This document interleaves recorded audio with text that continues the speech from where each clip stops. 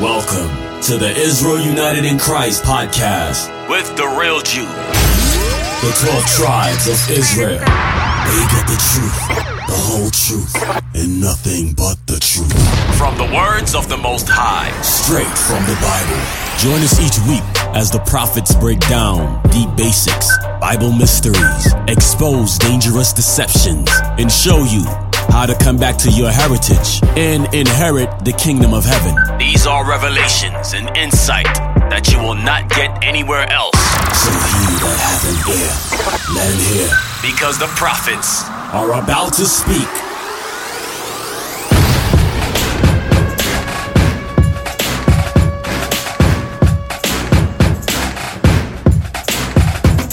Israel United in Christ podcast. Shalom Israel and Most High in Christ bless. You're listening to a new series in the Israel United in Christ podcast, Nations That Hate Black People. And if you haven't done so yet, be sure to download the IUIC app over at IUICapp.com. Once again, that's IUICapp.com. We have the app available for Mac operating systems. So that means if you have an Apple iPhone or iPad, you can download the app. The app is also available for Android. So that means for all your Android devices. So make sure you go over to IUICapp.com and download the app. It's for free. So now let's send this out to headquarters with the bishop and the deacons. We'll continue in the series, Nations That Hate Black People. Read it again. Wherefore Jonathan turned to the Arabians, who were called the Zabadeans, and smote them, and took their spoils. So from there, give me the video, T.E. Lawrence. Let me see how long that thing is. I might not even want to touch it. Might be too long. Okay, it's 3 minutes. Okay, let's get that. Yes. Everybody, there are movies about Lawrence of Arabia. Lawrence, Law of Arabia. What's that Edomite's name that plays him? Peter O'Toole, thank you. Who said that? Old school brother. See there? That's my man right there. Peter O'Toole, thank you. Play the video. Lawrence of Arabia. Watch this. An interview with a man named Abdul Aziz ibn Saud. A tribal chieftain from the northeastern corner of Arabia, Ibn Saud called Hussein essentially a trivial and unstable character, and made it clear that neither he nor most other Arabian tribal chieftains would ever accede to his leadership. Even if Hussein took the risky step of declaring himself caliph, the supreme religious political figure in the Islamic world, Ibn Saud argued it would not make any difference to his status among other chiefs, and there would be no question of their accepting any control from him any more than they do now. So during this time period, these were two of the greater Arab chieftains, Hussein bin Ali Sharif of Mecca and Abdul Aziz ibn Saud. Go ahead. To Lawrence, that interview represented a new and potentially very dangerous escalation in the competition between Cairo and Simla. That's because Abdul Aziz ibn Saud was not just another tribal malcontent bent on retaining his autonomy, but Hussein's most formidable rival in all of Arabia, having embraced an extremely austere form of fundamentalist Islam known as Wahhabism. Pause. Now I want you to look in his hand. Do you see the rosary? In the Arab religion is very close to Roman Catholicism. They also have rosary beads where they count the beads for blessings and things of that nature. That's what he has in his right hand. Go ahead, play the video. Over the previous 15 years, Ibn Saud had led his desert warriors into battle against one recalcitrant Arab tribe after another with a kind of evangelical zeal. The discipline of the Wahhabists was legendary. In that time, Ibn Saud's reach had expanded from a small string of oasis villages in the Riyadh region to cover a vast expanse of northeastern Arabia. Meanwhile, Ibn Saud was also British India's man in Arabia, with a close relationship going back to before the war. So the British were backing him. It was bad enough. Go ahead, the British were backing him. Go ahead. In Lawrence's estimation, that Simla was using the intelligence bulletin to promote a man with views so antithetical to British values. But the gambit also underscored a situation. What you'll find out in this video, that the British backed this guy Ibn Saud as well as the other guy, the Sharif, what was his name again? Hussein ibn Ali, Sharif of Mecca. They backed him. So that when they were warring, the British said, whichever one wins the battle, that's our guy. So they were playing both sides of the coin. Y'all understand? That's what white men do. Go ahead. Toward a situation almost laughably absurd had it not been so perilous. In their battle for primacy over Arabian policy, two different branches of the British Crown were backing two sworn rivals. Surely that was less a recipe for a successful Arab revolt than for civil war, which of course may have been Simla's true goal all along. In his repose to the Ibn Saud interview, similarly disseminated to the upper reaches of the British government, Lawrence argued that despite posing as Islamic reformists, with all the narrow-minded bigotry of the Puritan, Ibn Saud and his Wahhabists were hardly representative of Islam. Instead, as he warned in The Politics of Mecca, the Wahhabist sect was composed of marginal medievalists, and if it prevailed, we would have in place of the tolerant, rather comfortable Islam of Mecca and Damascus, the fanaticism of Najd. Well, I'm going to cut it right there, cut it short, we're lost for time. But anyway, Ibn Saud conquered, he defeated the other Arab dude, the Sharif of Mecca.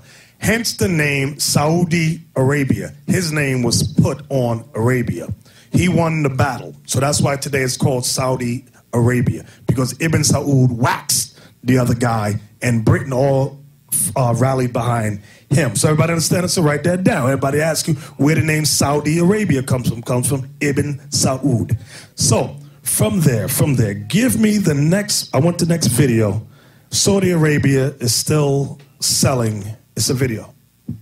You can X this one out that you got up on the screen. You can X it out. I don't want it no more. Yes, right here.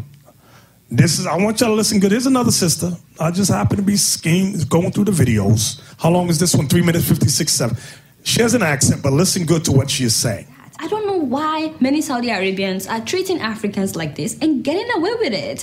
As you know, this is not peculiar to Kenyans. Ethiopians are treated the same way. I've talked about this in the past. In fact, there are several pictures of Ethiopians killed in Saudi Arabia, men and women. But how come this is still happening after they deported thousands of immigrants from Saudi Arabia? How come they are still treating people like this? I found out that Saudi Arabia's sponsorship system known as kafala ties employment visas to employers indirectly turning. Y'all see that article? Now you always got to fact check to find out if some of these people is making stuff up. Give me the article that she posted. Saudi Arabia, the Middle East, real apartheid state. I had to check this out. I got to make sure we ain't going after something to be all fictional. She made something up. I said, let me check it out. That's it. Go up to the top so we can see. Saudi Arabia, the Middle East, real apartheid state. So now, if you notice, nobody, CNN, the Caucasian News Network, they never touch this stuff with them because there's big money in Saudi Arabia, oil money, okay? A country whose black population is deprived. We didn't even know, most of us did not know black people even lived over there, okay?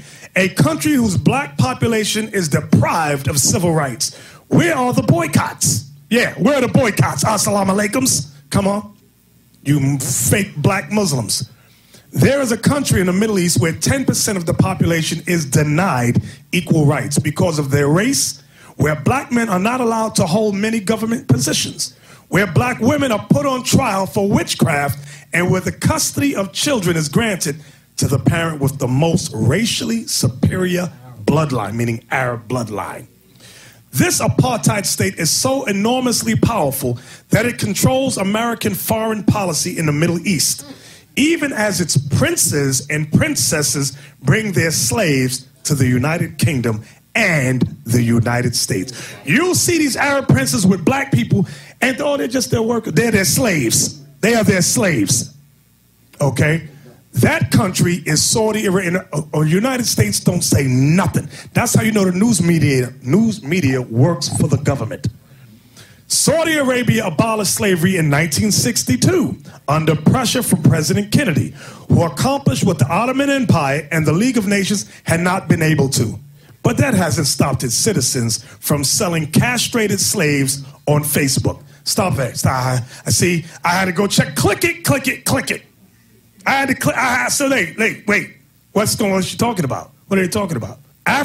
African slave Go, let me see the whole thing. Saudi offers castrated African slave for sale on Facebook. Saudi Arabia has an estimated 300,000 slaves in 1960. Slavery was then officially abolished, but unofficially continues to exist. Who says that the Muslim world isn't modern? Sure, they could hold old-fashioned auctions for African slaves, but instead they're leveraging the power of social media for their slave auctions. This is what it said. Now they translate the Arabic words there. Here, peace be unto you. I have a male slave I brought from an African country and arranged for his visa and stayed till I got him to Saudi Arabia.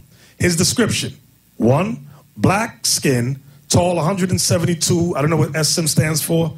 Is that centimeters? I'm not sure what they mean. It should be cm, I guess. Weight, 60 kilometers. I don't know what 60 kilometers, I don't know what that is either. Y'all look it up. Number 2, castrated. Excellent for working with a family. You can check in with a doctor or yourself if you have experience in the matter. Because anytime they had your slave work around the women and kids, they castrated you. Okay? This is what people don't even realize what they did to Daniel and the 3 Hebrews that was with him in the king's palace. You couldn't walk around with a rod and you got all these women and young girls there. They castrated you. They always did that. Number 3, his health is quite undamaged and has no imperfections. 4, age 26 years. That's how old the boy was. His religion is Muslim, and he is obedient and will not disobey you except in what displeases God. Please, the matter is very serious and is not a joke. No, it's not a joke. Saudi Arabia had an estimated 300,000 slaves in 1960. Slavery was then officially abolished, but unofficially continues to exist. Because this Facebook thing was only a few years ago. Saudis who travel outside their country sometimes bring their slaves with them, leading to run-ins with the law. One of the ugliest such incidents was the murder of a slave by a Saudi prince in London. That's what I said. When Janet Jackson married that Saudi prince, she saw some stuff, but she ain't going to talk about it because she's getting big money from that dude. She's never going to open her big black mouth. Watch. If the American media is not going to say anything, you think she is? She ain't going to say anything. She ain't going to say anything. The court had heard that the murder of Abdul Aziz was the final act in a deeply abusive master-servant relationship in which the prince carried out frequent attacks on his aide for his own personal gratification. Jurors were told that by the early hours of February 15th, Abdul Aziz was so worn down and injured, having suffered a cauliflower ear, you know when they jack your ear, like some wrestlers get that, and swollen eye from previous assaults, that he let Saud kill him without a fight. Saudi tried to cover up the true nature of his relationship with his servant, claiming they were friends and equals. But a porter at the Marylebone Hotel where they had stayed said Abdul Aziz was treated like a slave. If progressives really cared about racism and sexism, they would take a hard look at the Muslim world. But of course, they don't. So let's go back to the first where we got that from. This is where we got it from, right? What article was that? Go back. I forgot. Go back to the top. Saudi Arabia, the Middle East, real apartheid state. Okay, now go back down. This is where we got it from. And we got here from the woman's video. Okay, now where were we at? Saudi Arabia abolished slavery in 1962 under pressure from President Kennedy, who accomplished what the Ottoman Empire and the League of Nations had not been able to. But that hasn't stopped its citizens from selling castrated slaves on Facebook, or its princes from beating their black slaves to death in posh London hotels. There's another article on that. The Saudis had clung to their racist privileges longer than anyone else. When rumors reached Mecca that the Ottoman Empire might be considering the abolition of African slavery and equal rights for all, the chief of the, Ulema of Mecca issued a fatwa declaring the ban on slaves is contrary to Sharia, which means Sharia law, with such proposals that Turks have become infidels and it is lawful to make their children slaves. So you go and be a Muslim if you want. But Saudi Arabia's oil wealth eventually made slavery economically unnecessary. Early on, African slaves worked for foreign oil companies which paid their masters, but they were a poor fit for the oil economy. The kingdom no longer needed agricultural slaves and pearl drivers. It needed trained technicians from the West, and international travel made it cheaper to import Asian workers for household labor and construction than to maintain its old trade in slaves. The Saudis replaced the 45,000 slaves of the 1950s, 450,000 slaves of the 1950s with 8.4 million guest workers. Hear that? Guest workers. That's a euphemism, thank you. These workers are often treated like slaves, but they are not property and are therefore even more disposable than the slaves there were. Exact numbers are hard to come by, but Nepal alone reported 265 worker deaths in Saudi Arabia in a single year. Human Rights Watch has described conditions for foreign workers in Saudi Arabia as resembling slavery. Meanwhile, the 3 million Afro-Saudis, that's Jake, are denied equal rights, prevented from serving as judges, no matter your education, are prevented from serving as judges, security officials, diplomats, mayors, and many other official positions. Afro-Saudi women are not allowed to appear on camera. There is not one single black school principal in Saudi Arabia. The Institute for Gulf Affairs, a Saudi human rights group, reported. Okay, let me go down to, what's that word? Kafa'ah.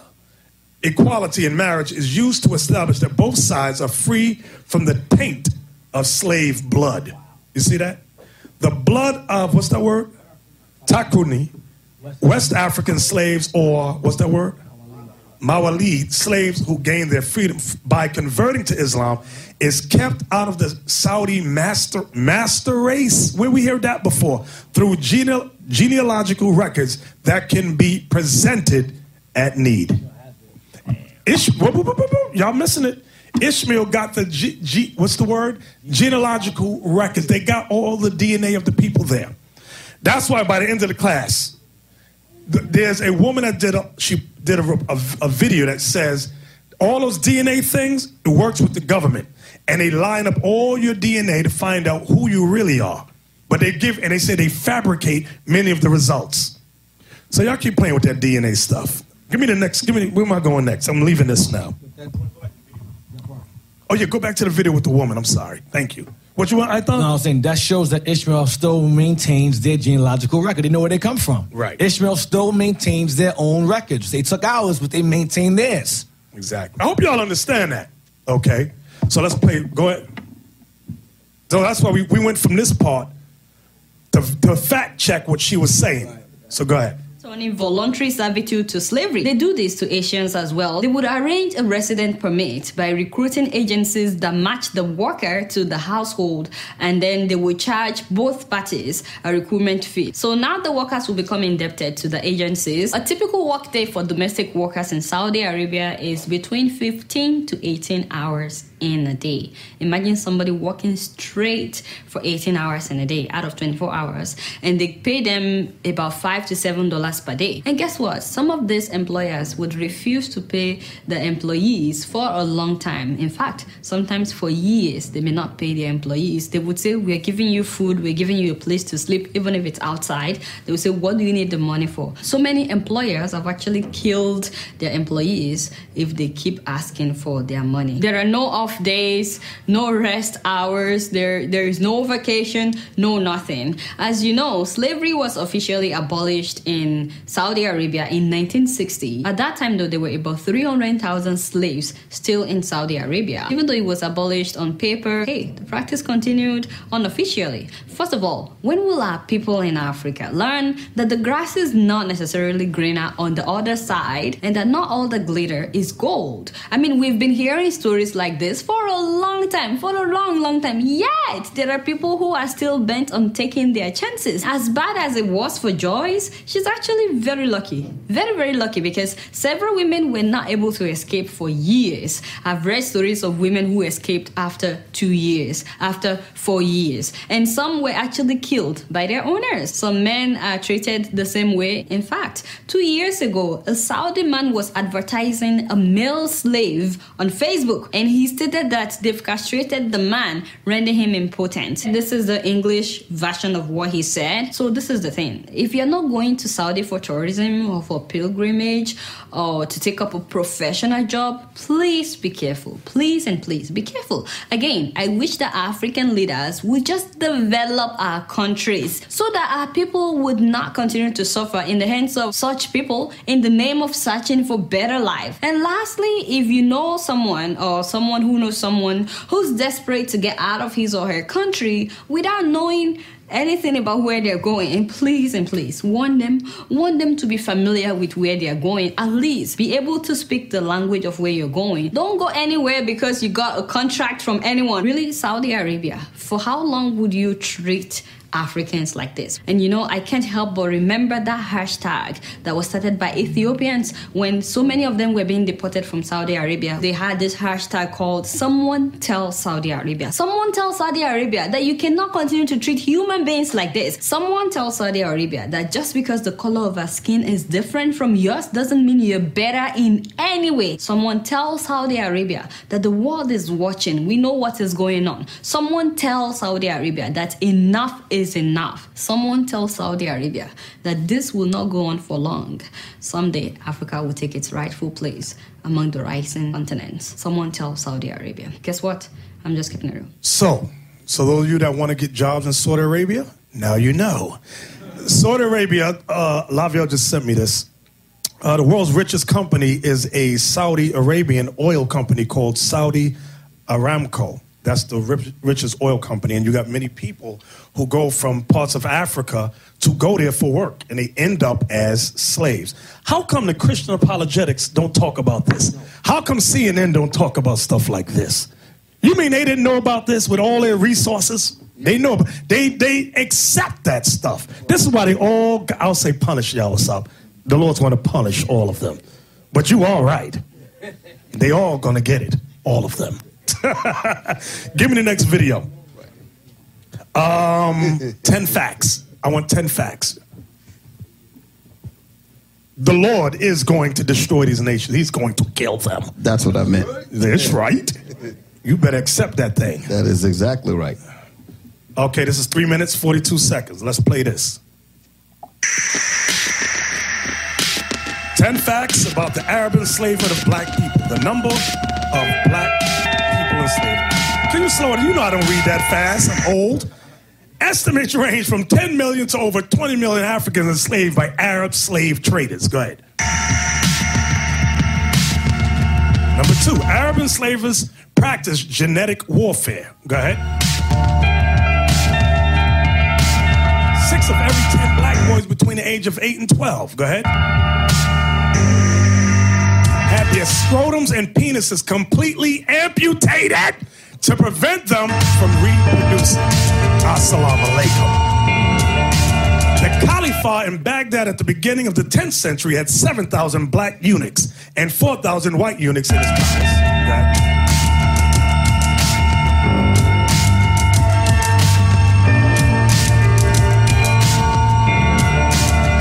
Arab slave trade inspired Arab racism towards blacks.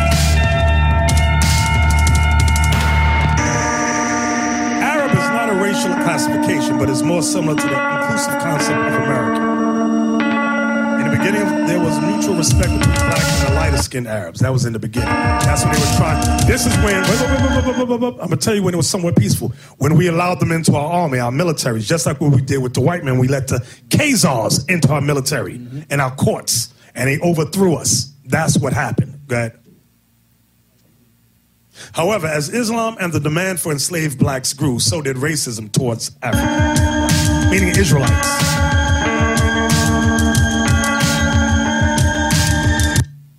Arab enslavers targeted women for rape. A Muslim slaveholder. See, and these black women that would go out and marry Arab people, You just as bad as the ones that married the white man. A Muslim slaveholder was entitled by, I'm back to Janet Jackson. She's our sister. We do pray that she can repent, Lord's will. But I know she's seen some ish. I know she did.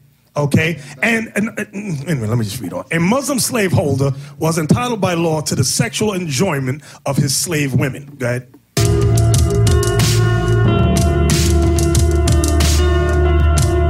They packed harems with African women who were forced to bear their children, the concubine Arab babies they had.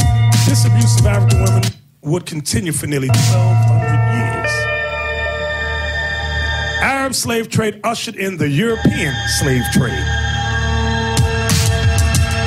The Portuguese got their start in the slave trade by acting as middlemen for the Arab slaves. They profited considerable amounts of gold by transporting enslaved Africans. This little picture we just saw. These are Israelites. From one trading post to another along the Atlantic coast. The Arab slave trade sparked one of the largest slave rebellions in history. Zanj, and that word Zanj means black. The Zanj rebellion took place near the city of Basra, located in present-day southern Iraq over a period of 50 years. The harsh treatment of enslaved Africans in salt marshes. Can you look up Zanj for me? Yeah. You got it already? I just want to make sure. I'll be saying something wrong. Y'all be talking about me. Okay, the harsh treatment of enslaved Africans in salt marshes sparked the uprising. Go ahead. That grew to involve over 500,000 enslaved and freedmen. Arab enslavers avoided teaching Islam to blacks to justify enslavement. According to some historians, Islam prohibited freeborn Muslims. Pause right there. According to some historians, Islam prohibited freeborn Muslims from being slaves. That's why they waited until they got you as a slave, then they begin to indoctrinate you, thereby justifying you being a slave and being Muslim. They waited. You could not be a freeborn Muslim and then they make you a slave. Go ahead. Z8. Oh, it was not in the interest of Arab slavers to convert enslaved Africans to well, later on they did. Only children of slaves or non-Muslim prisoners of war could become slaves. Never a freeborn Muslim. The Arab slave trade was the longest yet least discussed of the two major slave trades. It's the least discussed. It predates the European transatlantic slave trade by 700 years. That's why Ishmael gonna get it. Ishmael gonna, like the song. A brother made a song, Ishmael gonna get it. Yawan, right. I forgot the name of the song. What's the name of that song? Death Before Dishonor. They gonna get it. Everybody gonna get it. Some scholars say the Arab slave trade continued in one form or another up until the 1960s. Now we know it's 2007 even to this day. Slavery in Mauritania, we read about them last week, was criminalized as recently as August 2007. The Arab slave trade allows more upward mobility than the European slave trade. There